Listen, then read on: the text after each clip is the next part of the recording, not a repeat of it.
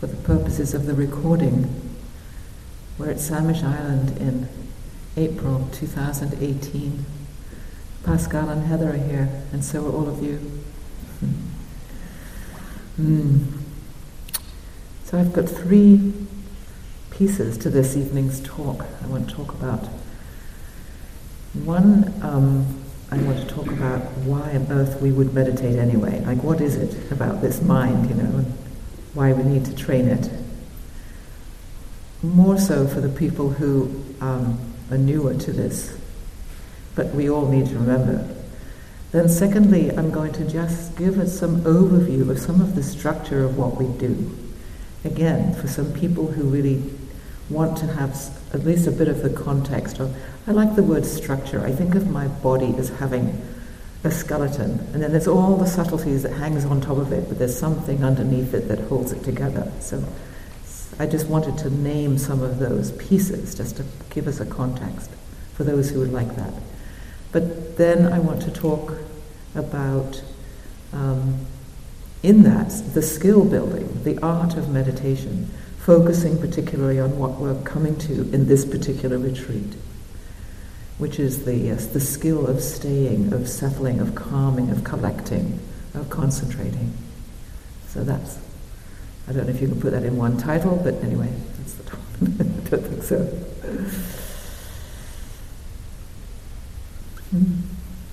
Meditating, I've said already twice on this retreat, meditations stand in the middle, being in the center of our life, rather than peripheral or under it or detached from it or somewhere off, off it.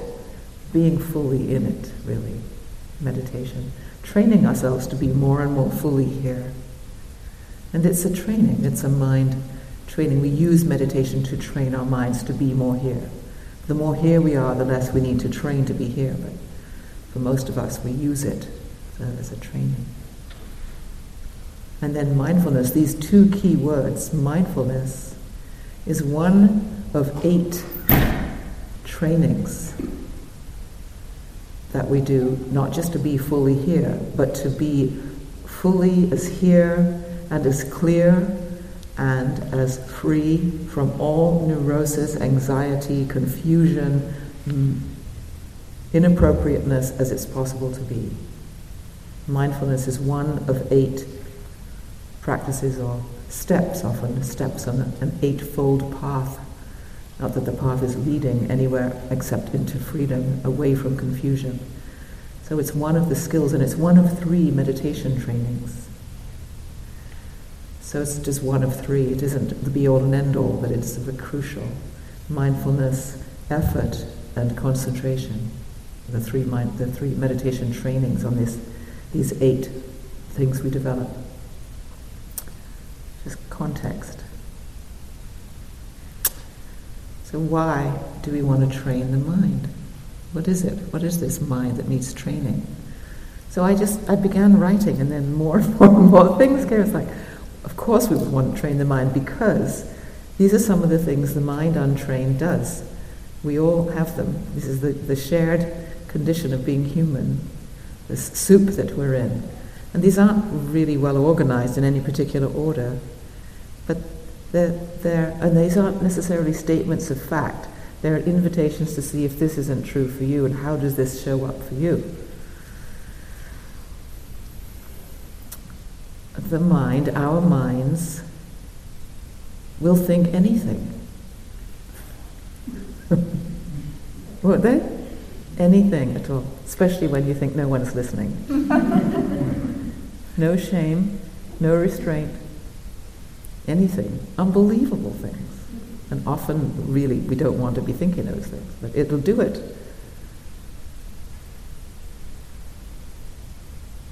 Doesn't just think things, anything, it believes them when it thinks them. Yeah? It's convincing those things it thinks. Not all of the time. Sometimes we know it's ludicrous. We know that's completely off the wall. But the majority of the time, what we think, we're telling ourselves is how it is, right? It's a believable machine. Yeah.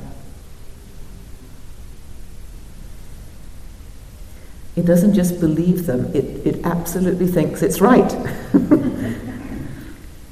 I often have called it's too big for its boots, but sort of like, I really do know. What I'm thinking is how it really is. It's so convincing. More powerful than believable. It's really convincing. And that can really be so gripping, so oppressive. Yeah?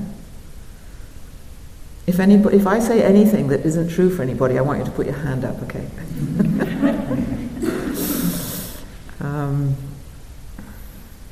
These thoughts we have, often they're thoughts, often they're assumptions. It rapidly makes assumptions, this mind. But it does it, when I said rapidly, it's so quick, it does it so quickly. But often, it does it without enough information. Is this not right? It leaps to conclusions. Isn't this true?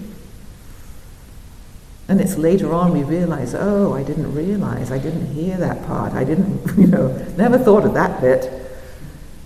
So it's very quick and it's rushing into its, ideas, its assumptions, its statements of fact.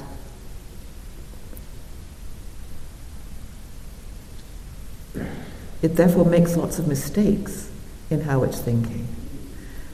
Classic example when Pascal was talking about being on that 3-month retreat, and for 2 months of it, however long it was, his mind is telling him that no one likes him, and that they're all being hostile. It's classic. It doesn't just leap to it hurriedly, then it continues doing it, in that case for 2 months.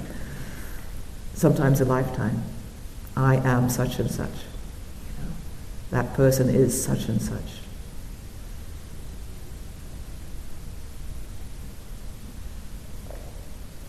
We don't just leap to conclusions. We put meanings in things which we shouldn't, which don't mean anything, like that example.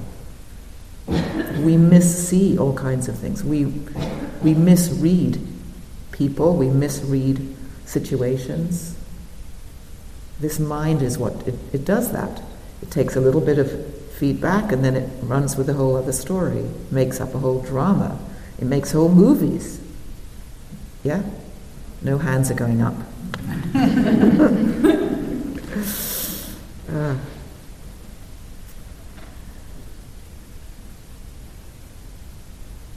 It keeps on chattering away, making comments.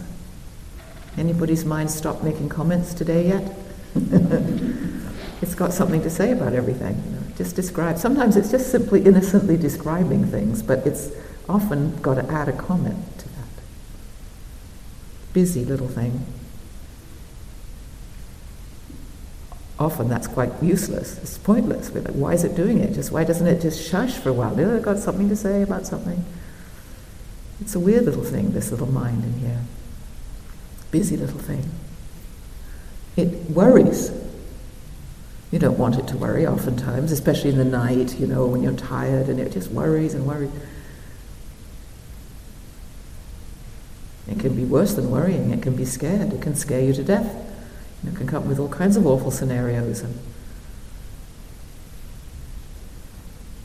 what is it? Mark Twain. Some of the worst things that, in my life never actually happened. Something like that. It gets carried away with drama, doesn't it? It starts telling something, not all the time, obviously some of them are silly little meaningless commentary, but sometimes it can make very big dramas, and it can get really caught up in those dramas. Big scenarios, and maybe there are things that happen, and then it goes over and over and reruns it and makes it big. We know that. It likes drama, this little mind. It gets really in there. It's like a terrier. It gets its teeth into something juicy and rah, rah, rah. No hands are going up.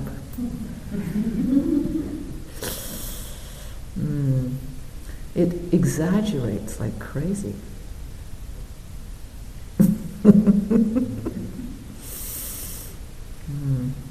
It has this way of retelling a story so many times that you can't tell if it actually happened or how much of it actually happened, because you've now told it so many times that you're sure that you believe your own story. And I believe my own stories.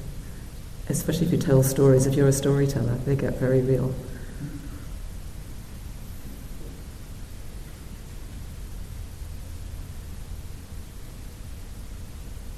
of course we know it wants things.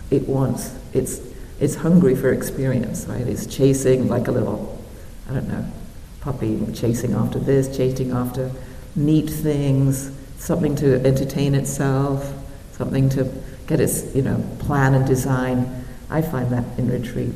I like designing things. My mind has to go off and do some designing. What can it it's going to change all the irises into different colors or something. So it's got to do something. Right? It just wants application for itself, a job, something to fiddle with. Yeah. It doesn't know it wants to sometimes, it just finds itself doing it. Like, oh, that would be fun. Creativity. Sometimes we call it creativity, but other times it's just hunger for stimulus, something. It also, as we know, it wants to know. It gets really busy trying to figure things out, because it really believes in knowing, whatever that means. It thinks that's really important.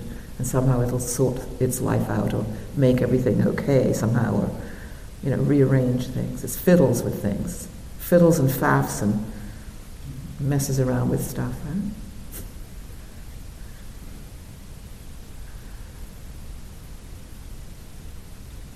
It'll suddenly come up with something out of the blue, it seems. It's amazing. It'll just suddenly, poof, create a whole something or other. You're going along, minding your own business, breathing in and out, walking calmly along, and then it's extraordinary like that. And you don't know, sometimes we can tell a certain something will trigger something in a memory and then up will come a whole movie, but often we can't catch that. Suddenly there's it's extraordinary. Powerful sometimes. It loves the sound of its own voice.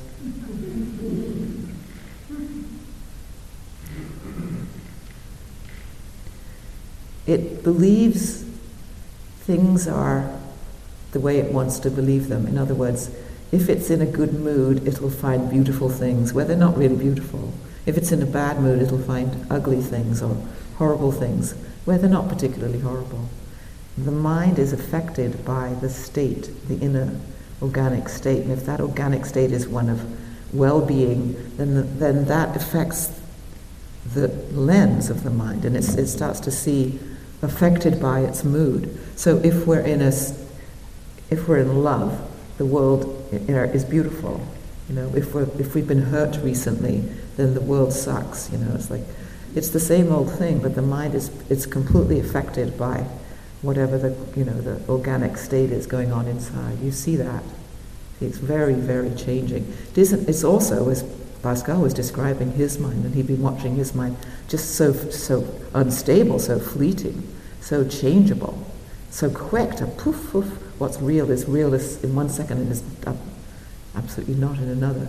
But it also is distorted easily, affected so easily. When is it completely unaffected? Is it unaffected ever? Is it simply that these are the coming together of reasonably nice conditions, so I'm reasonably clear in what I'm seeing?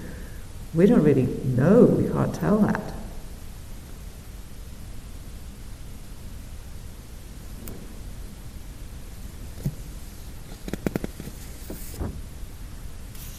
And it certainly does a lot of believing certain things are important and other things are not important, and it gets that wrong a lot of the time. It really has judgments which it holds really dear as though they're really important judgments. It reminds me of that little conversation that Eckhart Tolle writes about in his Be Here Now book. I think that's his book.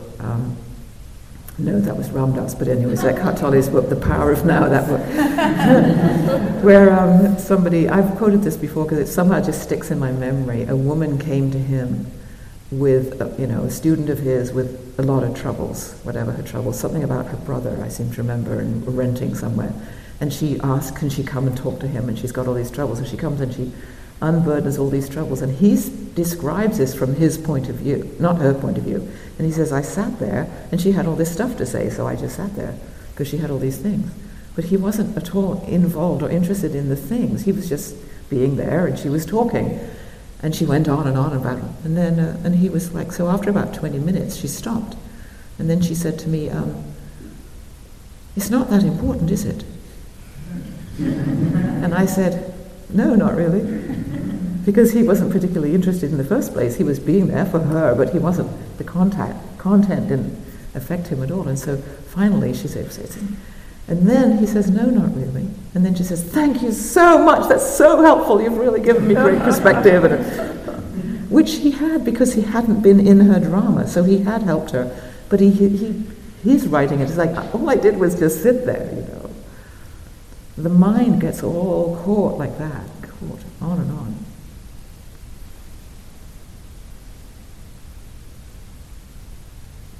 And you know how busy the mind is trying to predict, running around, trying to make things knowable, predictable, organized, you know, well-planned, so it will be secure, so tomorrow will work a certain way, and so on. I mean, it's really, really, it's anxious. It's trying to make sure we're safe, you know, and we're together about it all, right? It's really, really does that a lot, doesn't it? It's busy taking care of us.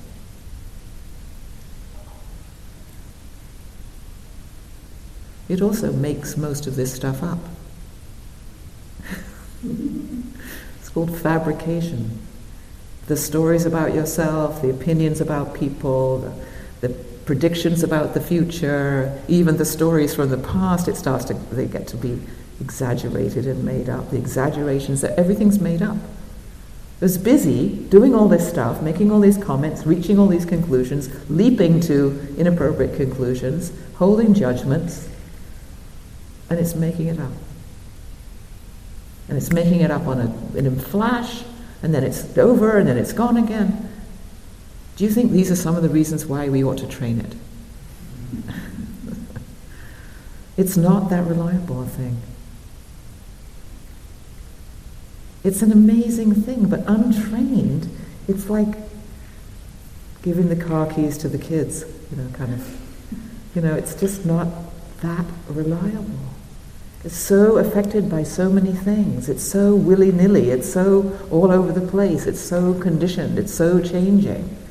And yet, it's unbelievably brilliant. Initially, it's trying to help us. I mean, it's meaning well in all of these efforts. So it's on our side. It's not, you know, this wild thing that we want to just have lobotomized or anything. But it's untrained, it's very unruly and very unpredictable and very distorted. Very unreliable. So we train it so we can use it. So it can actually be helpful. So it can be encouraging. So it can remind us of how to shift if we're caught in something inappropriate. It can be an unbelievably, and it's the most unbelievable instrument that we have as a human. When it's behaving itself, when we're utilizing it well, when we're taking advantage of it. When it's taking advantage of us, it's downright dangerous.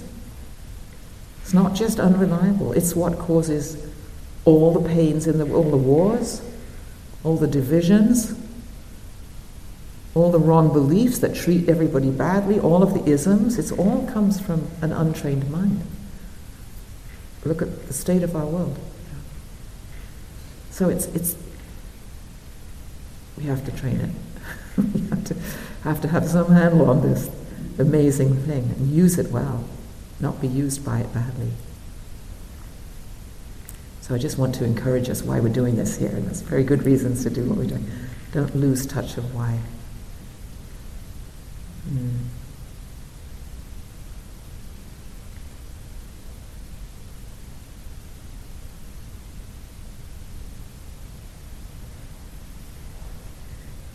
It's really useful to not think of this mind in here as your own.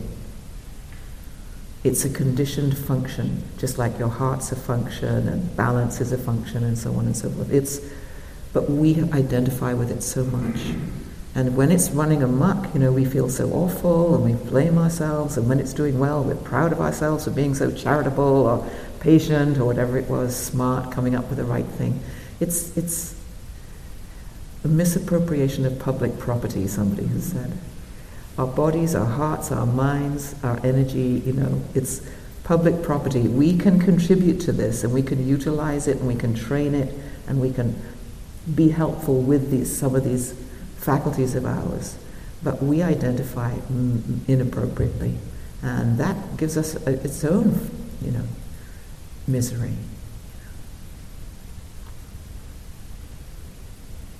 So we're going to make these minds more useful, more skillful, more clear, more malleable. And they will then really help us express ourselves in the best way we can. Our good intentions, our caring, our tenderness can all manifest well. And that's what gets inhibited when the mind isn't behaving itself properly, and it cuts it off and it undermines it and helps us to forget what we really want to remember and so on. So, okay, so I hope I've convinced you. You can remember this. These are just, and you all have your own reasons why you're here. Those among other ones. Okay, so part 2. I want to just give a bit of a synopsis about what we do here. Some structure to this. So first of all, and in no particular order, but I've written it this way. So we have one of the structures that we do is we sit and we walk, sitting meditation, walking meditation. Part of the structure of the sitting meditation, the actual, is we are aware of our body's experience, our present body's experience. I know this is elementary for some of you, but I'm wanting to put it in a context. We anchor our knowing in our immediate experience, which is in the body. That's like the sort of first thing. We are growing mindfulness by applying our attention to our immediate experience in our bodies as we sit. Mindfulness grows. Mindfulness, I gave the definition already. It's the being present knowingly. It's like knowing what's happening when it's happening. So it's that, I've often called it, since I met U Tejaniya, two minds. It's the mind that knows what the mind is doing. It's one of the rare, extraordinary things about being human. The mind can see the mind. We can know ourselves. That two-layered thing. Observe what's happening. And that grows by meditating. When we're sitting, we're aware of our posture, our breath, whatever sensations there may be. We've given a few of these. These are called anchors, one of the names for them, to anchor the attention to some part of our experience. As we do that, mindfulness can grow. We're also not just noticing breathing or hands or hearing or different sensations in the body, knowing that we're doing that. What happens, and we don't even sometimes mean to, this starts happening. This is how the practice does it. We do the practice, and the practice reveals to us the state of our mind, the state of our heart, the state of our energy, how we're responding to things. All kinds of inner behaviors show up. We're simply doing simple. The meditation sounds so simple. Pay attention to your breathing, knowingly. And then we start seeing, oh, I don't do that. I'm bored. I'm complaining. I'm whining. Oh, look how my mind is. We start seeing so much. We don't teach you what to see, because what you see, you'll all see your own in your own time. Can't teach that. We can teach you the method, and then you'll see all the different things that will reveal themselves to you because of the method. The methods, because we have lots of them in Vipassana. When we're walking, first, when we sit, we're sitting here. We're sitting in a meditation hall in different ways of postures. Some people will teach different forms of posture. Some people can ask, if you're new at meditation and you want some help with your posture, ask us, because we can maybe make some suggestions. When we're walking, in this tradition, what we're doing is using the walking as the focus, the movements of the body as the focus, instead of the sitting, breathing, or tingling hands or whatever as the focus, as the anchor. It's the whatever aspects of the walking that we're noticing, the body. But we also have these other senses that we've been talking to you about, being able to see, hear, feel the air, feel the different air. When you go out the door, it's a very different air than when you're inside this air. So we're using the physical senses to anchor ourselves into the present moment so we can grow mindfulness, so we can know what's going on. Noticing our steps, growing mindfulness, and then noticing our attitude inside and our mind states and our heart states, etc. The same thing as in the sitting. As we keep practicing, and what we'll be suggesting more tomorrow, is instead of just wandering any old where, we'll start just, now you kind of know your way around here, especially those who are new to the place, we'll let, it's not, we're not walking to go anywhere and to check anything out, we're just walking to be in the body moving, so it doesn't have to get too stiff sitting. And so we just walk backwards and forwards somewhere relatively nearby. So we can pay attention to the movements of the body that are more big movements compared to the subtle intercostal rib movements, which are much more less when we're sitting. But it's the same, it's body movements. I mentioned already, one way of seeing the structure of this practice is 3 modes of practice, 3 kinds of meditations. There are several kinds of meditation, but we emphasize 3 in this tradition. 1 is kindness, friendliness, well-wishing, metta in a formal way, or simply gratitude or appreciation or kindness, telling yourself reassurance. There's many different aspects to that, and it's an art in itself. All of this is an art, of course. But it's one mode of the one of cheering, soothing, encouraging, the heart, heartening, inspiring, making ourselves feel held and befriended as we do it. And this is the whole, it's an attitude, but it is an actual practice. So we want to employ some of the things I've said in whatever way you do, to whatever extent you want to bring a sense of well-being, safety, that you're here being your own friend. You're not here to fix that awful self, trying to beat yourself into shape, or because someone says you should, or because your life is such a mess that you've got to do something desperate. It's got to be this friendly, sweet, which is what we both speak to a lot. That's one mode. Sometimes there are retreats just on that one mode with all kinds of ways of doing that. The second mode, and these aren't too distinct, they're all going along together in a way, but we can emphasize them, is what I'm wanting to emphasize, and I'll continue more with later, is gathering and collecting the scattered attention and resting, calming down. It's serenity practice, samadhi practice, settling practice. And we need that. These are all essential pieces, so that this fractured, jumpy, scatteredness can begin to pull itself together and become unified, calm, relaxed, steady, grounded, centered, sane, mature, compared to a puppy. So that, number 3, vipassana, we are able to actually really observe the inner process, really get close to what's happening, and get more and more familiar with how we think the thoughts we do, why we worry about what we worry about, how we get carried away, all those things I was telling you about, the neurotic mind. We want to watch it do it and see what it's doing and see that it isn't helping and see that it's futile and see that it's getting carried away with itself and when, and see if we can untangle that and reassure that and so on. So we have to be able to watch it, and to be able to watch it we have to have a steadiness of the looker. If it's just a quick little gap of this and a glance of that and a moment of this, we won't see clearly. We need a steadiness to see. So we need the steadying, the calming, the slowing. Then we start being able to observe not just incidents and moments, and we start seeing patterns, we start making sense of how this happens, how it all works, what's the mechanism going on. Insight, vipassana.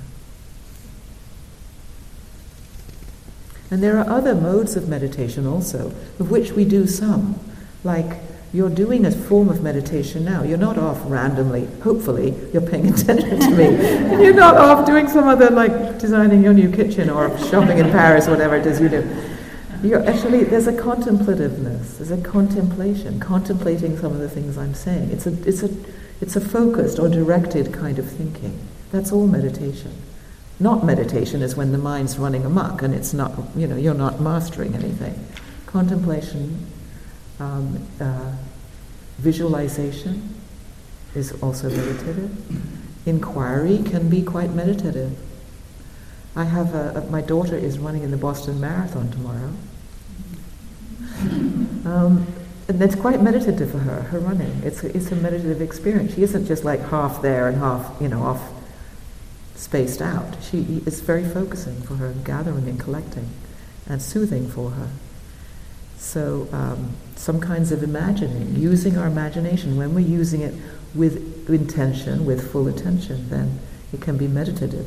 We can be lost in our imagination, it can be running us, but we can also be utilizing imaginary skills, part of visualization, for instance. That's all I think of as meditative. It's mastery of the mind rather than the other. So those are the modes. And then here are some of the skills and the tools. So firstly, I've put attitude, and we've already talked, and for the last couple of days we've been really emphasizing the attitudes to bring. Because there's attitudes to meditation, you're not just doing the task, you're doing it with certain ways: kindness, curiosity, gentleness, receptivity, lightness, exploratory. That's all that Pascal was talking about last night. All these beautiful attitudes he's describing. Wonder, experimentation. Scientists, like, what is this? What is this? Is it all the attitude that we bring to being with your breath, being with your sore knee, being with that your mind is worried? We're bringing an attitude of curiosity, of wonder, exploration. We also, there's a certain attitude of restraint that we bring. Just this. I'm not going to just let my mind say, oh, I can't be bothered. I'm going to say, no, I'm not going to do that. I am going to stay and be bothered. There's a certain holding and restraining that's required. It's got to be light. Another attitude is really, really light and gentle, because as soon as we get heavy-handed about any of it, it gets to be a drag. It gets to be like, a slog, and we won't maintain it. It's hard enough to do when we're doing it with great skill, and it's an art and it's growing well. It's still hard to do in our busy, worldly world.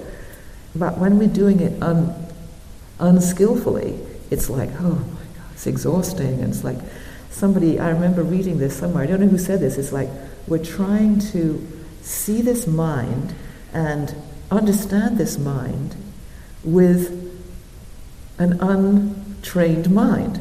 It's like trying to sew with boxing gloves. It's a clumsy thing that we're trying to look at itself with. So so it's hard to do initially.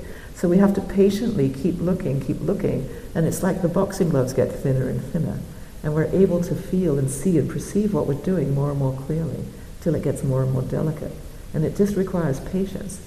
But it's hard to do with a sketchy, triggered, wounded, frightened, anxious, needy mind to see itself. It's like, whoa! That's why we have to practice at it. It sounds so simple, but boy, we know it's not. And another attitude I want to mention, even though Pascal's talked a lot about these so beautifully, he mentioned this. I loved his story about the horse, the encounter with the horses. The piece that for me is in that is the wholeheartedness of that encounter, to really give ourselves fully to whatever it is that we're doing. And that's an attitude, and it's also a skill. It isn't so easy when it seems so subtle. If it's something really juicy, we can really give our attention fully to something. But when it's the breath or the sore knee, how do I do that? So this merges now into the next list of things I've got, which are the skills of meditation. And it isn't just that we do it as a task, we do these things, but there are all these skills that come along with it, which get increasingly refined. And some of you have a lot of these skills, and some of you are really growing these skills, and some of you don't have these skills yet. You would never even have thought of these. So I'm going to describe some of them. because they're just really, that what makes it come alive, meditation, sitting, being present, is this turns it into this graceful art. And it's an art, and it's individual, and it's going to keep changing depending on all the changing things going on inside you at any one time. So here are a bunch of these skills, not in any order of preference. So this skill to be able to relax. Not so easy. Especially a lot of us are strivers. Any strivers in the group? And so like the idea of relaxing is just like, we think that that's, cheating somehow maybe. So how do we, that in itself is a great skill to keep learning in meditation. How to be relaxed and alert. Present and interested in a relaxed way. It's a refining, endlessly refining skill. But we need a lot of relaxation. I said last night, the effort required is enough, according to Ajahn Chah, to read a book. That's a fairly relaxed approach to what you're observing. But of course, too relaxed, you're gone. Back there, the mind's like running its mark, and off it is when it's commentary. So, that's an endlessly adjusting. How much is enough relaxed and too much? It keeps changing. That's one.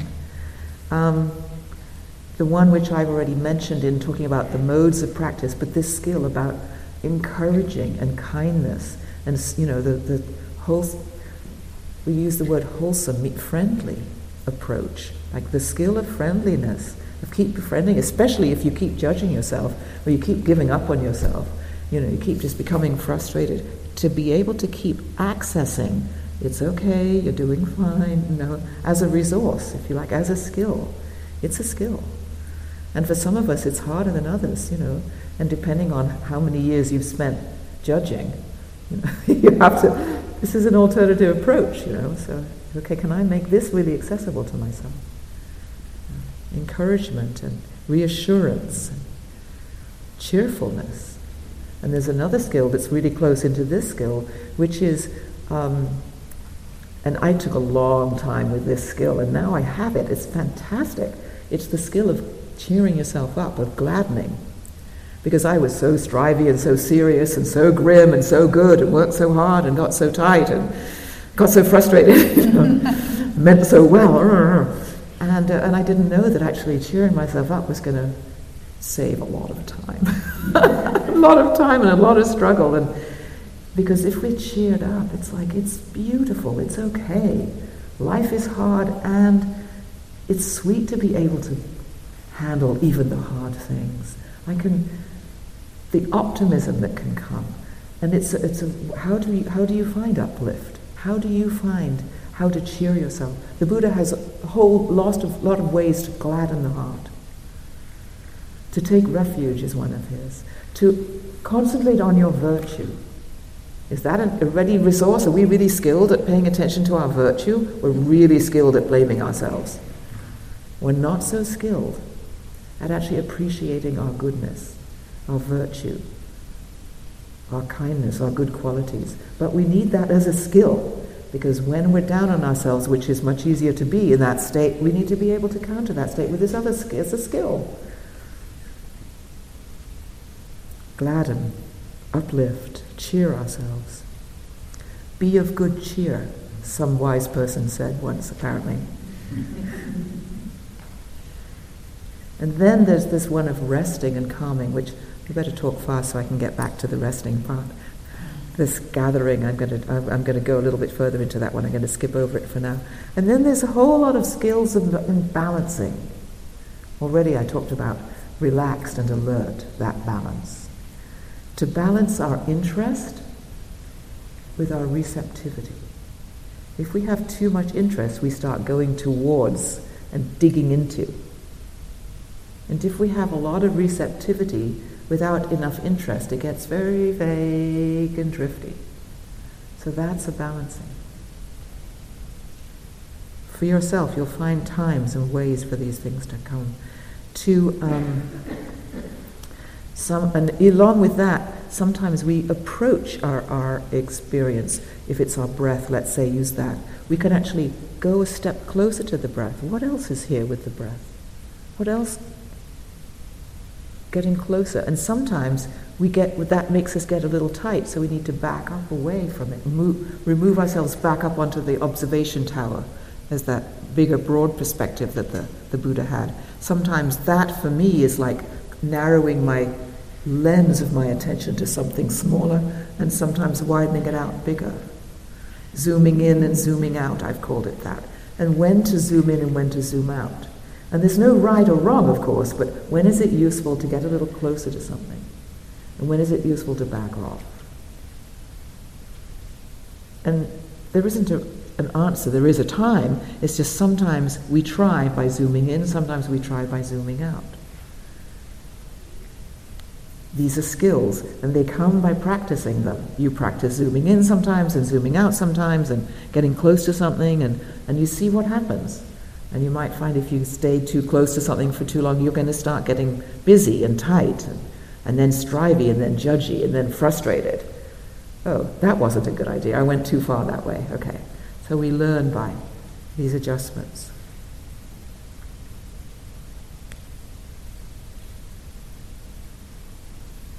Another skill is waiting and seeing. I love this one. We're with the present experience. This is part of the one I'm, concentrating. Can I be with my experience and just wait and see what happens? We're often ahead of ourselves. We're looking for something. We're trying to make something happen, get something. Can I wait and see what shows up patiently? If it isn't instantaneous, am I going to get bored and go off and have to distract myself? Can I keep staying here? That's a skill, that ability. It's another skill to, this is a lovely skill, I love this way this is described. Pascal used the word embrace. I've been thinking about that. I don't use that word embrace that much. The word I've been using recently, which is the same thing, is hold. And it's of course, it's the same word. So when I think of hold, there's a teaching that Ajahn Sucitto describes in this. And he talks actually about, what he's really talking about is what I've been fascinated by for the last several years, which is the different hemispheres of the brain and how they function in meditation. And the left hemisphere, the commentator, the linear thinking, the organizing, naming and organizing things. He calls this the fingers, manas, of a hand. And the chitta, the heart-mind, the right hemisphere, the receptive, the waiting and seeing, the quiet, as the palm of the hand. We're very good in our normal life at fingers. We can go and get and manipulate and rearrange and explain and list and organize and predict and, all of that. Really, really well. In fact, the better we do it, the more money we earn and everything. I mean, it's really honored. The other, the palm, the receptive, we're not so good at. We get something and then we've got it. Now we're on to the next thing we want to get, for instance. We get something and we have to explain it. We have something that's difficult and we have to figure out what it is so we can rearrange it. We're manipulative like that. We do that a lot. But we don't just receive something and let it be here and get to know it by just waiting with it, holding it. We want both these functions, but we have the finger function really developed and we don't have the holding. The being able to just let it be here, whatever it is. This sore knee. You get like, what is this knee? Anyway, why have I done it? What did I do? What will I do next? If I do this, maybe this. We get busy with it. Instead of just like, this is like this right now. Holding. It's receiving, not just receiving and then what? It's receiving and then keeping it here. And being with this. Staying, hanging out with this. Holding. It's a skill. It's a skill. We have to practice these. All skills you have to practice to be able to have them become skills, right? And then there's shifting. We shift. We shift from one practice to another. When do we shift from metta to concentration, and when do we shift from concentration to vipassana? And how do we do that? There's this, I'm going to actually be a little friendlier. When there's this moving between these various skills, That in itself is a skill. When and how, I think I'll try this one now. I'm going to back off a little bit now. I'm going to give some kindness to myself. I want to cheer myself now. We don't want to be busy all the time. These aren't meant to be a whole list of to-dos, but they are ways that our practice becomes refined. And with more skill, as these all grow, these skills, they do it. Like they know when to step up and do it. We know when we're going to go towards something and we're going to back off from something, when we're going to reassure ourselves. So we start being able to trust the process by itself. And then another skill, and we haven't talked about this one on this retreat, and I like this is the way I think of it, is there are a whole lot of lenses that the Buddha described that we can see our experience through. We can see our experience in terms of this, in terms of this, in terms of this. The dharmas, the way things can be really clearly seen. We tend to see our experience in terms of me, and my wants, and my worries, and my neurotic, busy little mind. But I can actually pick up the lens of the hindrances, and I can say, what's going on here in the terms of hindrances? Oh, there's wanting here, there's agitation here, and there's tons of doubt. Oh, that's interesting. And we can put that one down and we can pick up and say, what's happening here in terms of the awakening factors? So those of us who know some of these lists and get to know what those teachings are and how to see with those, we can see with those.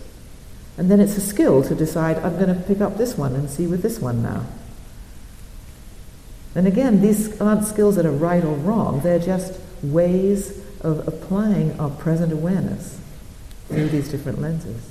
And I'm cautious here. I don't want you to feel like, oh my God, I'm never going to get all these skills together, and sort of give you a whole long list of things to practice.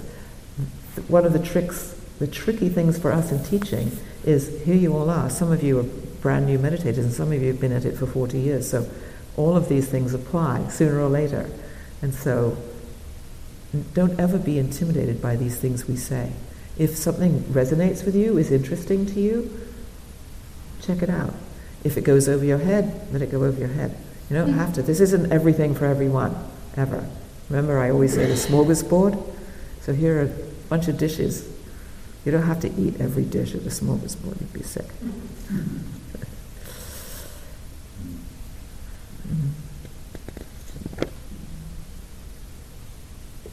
And then there's the skill which we speak to all the time, which is the shifting from the way we normally see things in terms of the dualistic, this is me and this is it, subject and object ways of doing things. We start being able, using those lists, those lenses, and sometimes we don't even realize we're using those lenses, and we start seeing things in terms of the big truths that they are. Pascal was talking right away when he was talking last night about his practice of seeing the ephemeral nature of his mind and how what apparently was solid wasn't at all and was shifting and changing. One of those lenses is the three characteristics. And one of those characteristics is things are always changing. When we start having the skill to be able to remember, this isn't about me, this isn't personal, this is a mind. This is a mind that's conditioned, that's going to worry sometimes, that's going to get lost in thought sometimes, that's going to be kind sometimes, that's going to remember to relax sometimes. It's not me. I'm just training this faculty here to be more skillful and ease in my life. So that's a shift, and that's a skill.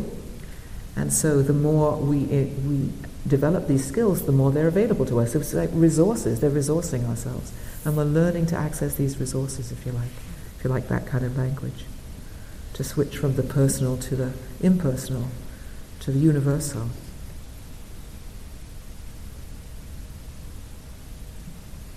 And there are many of these lists, the characteristics, the noble truths, to have these as a reference easily, the Eightfold Path, these 8 practices as a reference.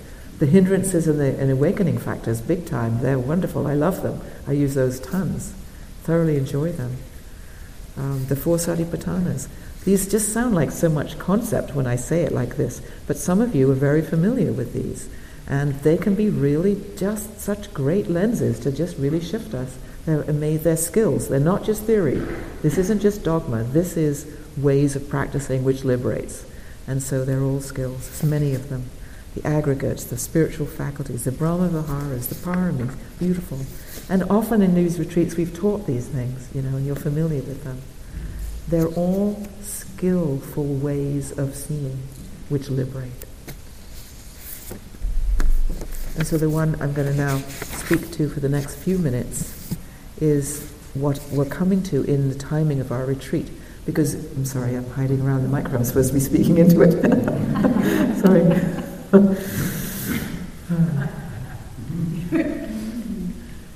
I've got a new microphone which goes over my ear, so I no longer have to think about it. Yes, in the shape of this retreat, we first relax. We get to know the place, we get to feel at ease with each other, we slow ourselves down from our frantic lives, and we get to be kind, yet let nature reassure us to soothe everything, to settle everything down. And until then, we can't do anything else. No point trying to collect ourselves, because we just aren't collectible, we're scattered still. And so as we get more settled and we get more familiar, and the day goes on, then we can begin to really encourage a sense of relaxing and a sense of settling. It's not just relaxing all over the place, but really gathering in and coming home and centering. And this is a huge skill. And we can think, okay, I'm going to direct my attention and make it stay here. That's how it was for me for quite a long time. Do this, keep your attention right here on these two rings here, and then this little frenulum here, and then this little bit of your upper lip, this tiny little, like laser attention. That's very a doing kind of a thing. Well, that is one small part of it, but actually it's not such a directing. It's much more of relaxing and doing nothing else. Letting go of all of the, I want to do this, I think I'll do this, and now I'm going to go and have a cup of tea. Just give up everything else and just settle and soften and rest in being just here. It's a relinquishing of believing it. The next moment or some other thing will be better. Just surrender to the simple staying here. That's a huge skill. It's a lot of giving up. When we think, I can do this well, I'm good at this. That's not the attitude that will work, because that's too strivey and too judgy, and then we'll get frustrated. That's this immediate setup, and then it's like, and we're battling against something. And that doesn't work, to stay. Staying is like, it's an invitation to rest here. Because all the other is exhausting and relatively futile, and doesn't do what we think it will do, even though we think this busy little mind that's fabricating everything that we'll be happier if we have a cup of tea. Just give all that up and just do what we tell you. Be very simple. When you walk, just give up all the looking for the ducks and where are the bunnies, and if you see the bunnies, enjoy the bunnies. If you don't see the bunnies, don't look for the bunnies. They're not there. Stay with your body, Just stay with the immediate. Keep it very simple. It requires surrendering this busy mind that's trying to get and do and fix and improve and all of that. We're giving that up. We're just coming home to something so simple. But we doubt it's valuable. We think it's got to be more than that. We make up these mountains out of molehills for ourselves. Whatever we choose to make our, that's even the wrong way of saying it, what we're noticing, say we're breathing, say we're walking, we're noticing the air, whatever it is we're noticing, slow that down, stay longer with that for some more moments, so that your mind is able to be more stable and stay here. And then it'll do something else, notice something else, stay with that thing. We're going into slow motion. Instead of this jump, the next, another, more, different, another, over here. What about yesterday's meditation? What happened to that? Where's that, Okay, just here, just this. It's a surrender, it's a relaxing,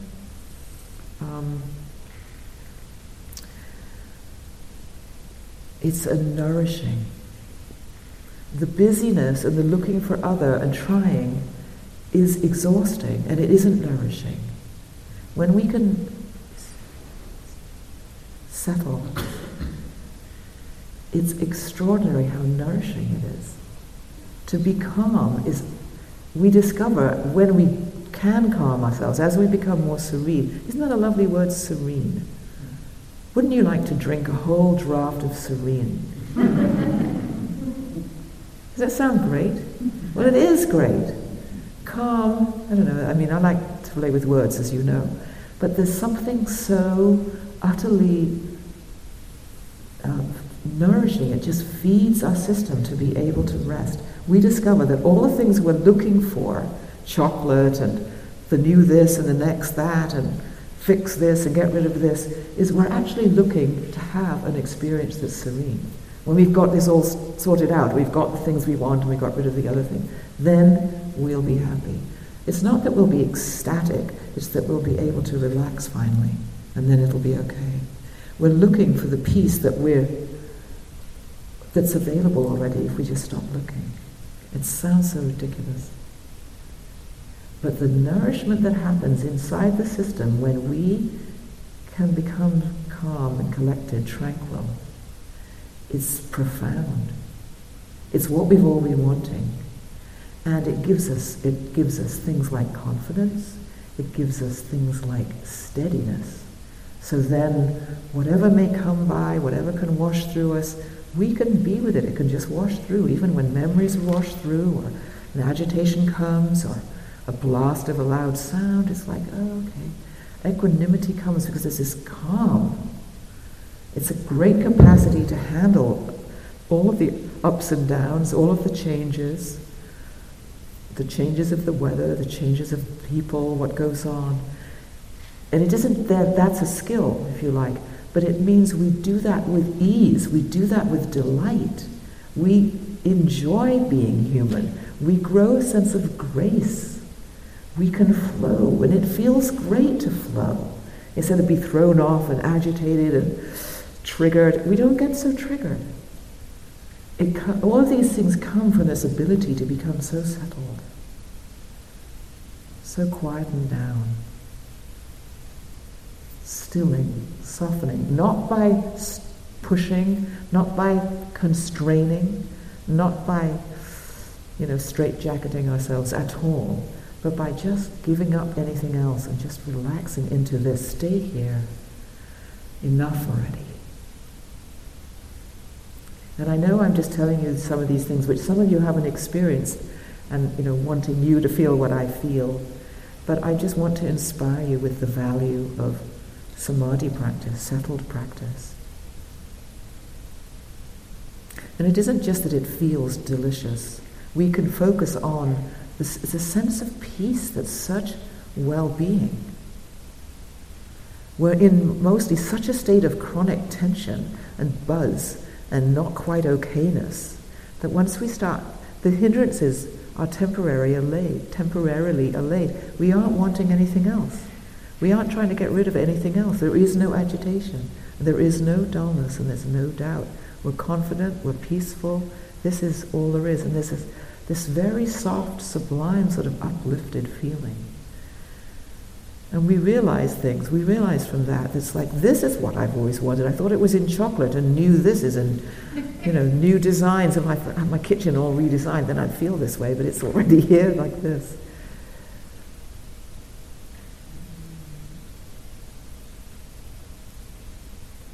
And the pleasure of that, even pleasure isn't the right word because it's more subtle than pleasure. It isn't just like groovy.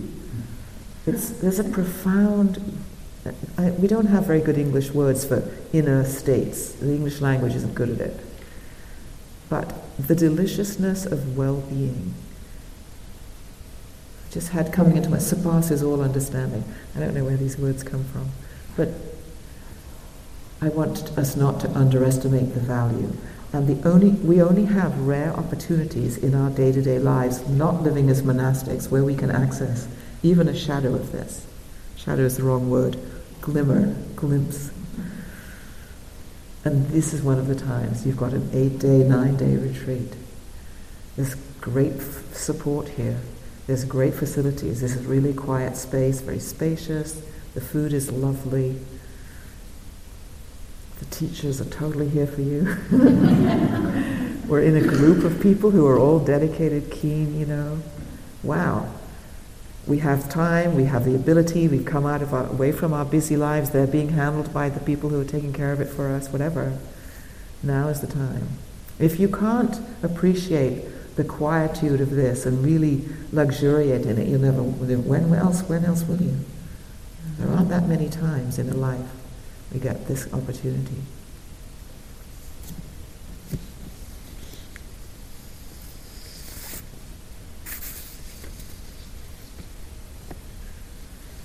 And then this collectedness that can come, it's like a field that can envelop us, and then we can relax in it and it will hold us. It's very passive, it's very soft.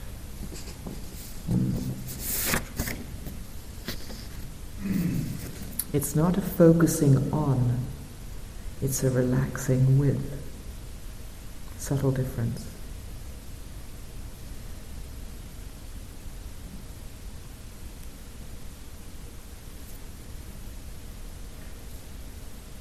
And one of the keys to accessing this, to enabling this, to growing this, is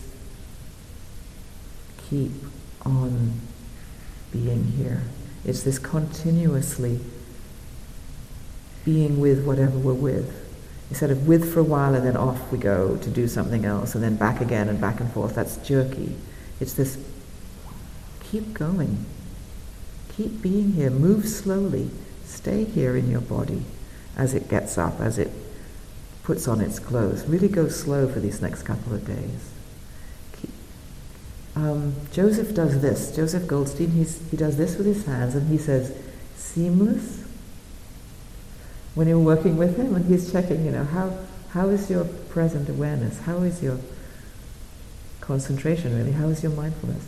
Seamless? Or has it got all these gaps? If there's gaps in your being here, you'll fall down those gaps and you'll get lost again. And it's not wrong, and you haven't failed in any way. It's just that what makes it grow is the keeping it going. And then it gains, the word is momentum. And it does it for itself, it gains its momentum. You've heard me say this however many times I've been here. I say it every time. But it really is, it's such a rare preciousness. One of the big gifts of meditation. And one of the skills that's absolutely essential. So I'm now full of envy for you being able to sit here and you don't have to do Dharma talks and interview people. Okay.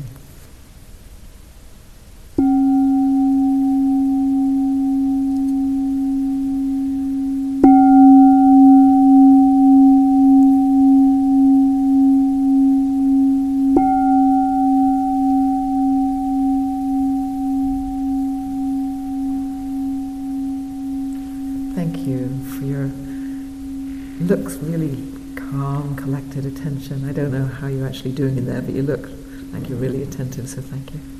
Hope it's helpful. Even just a few of these words, hope they're helpful. Thank you for listening.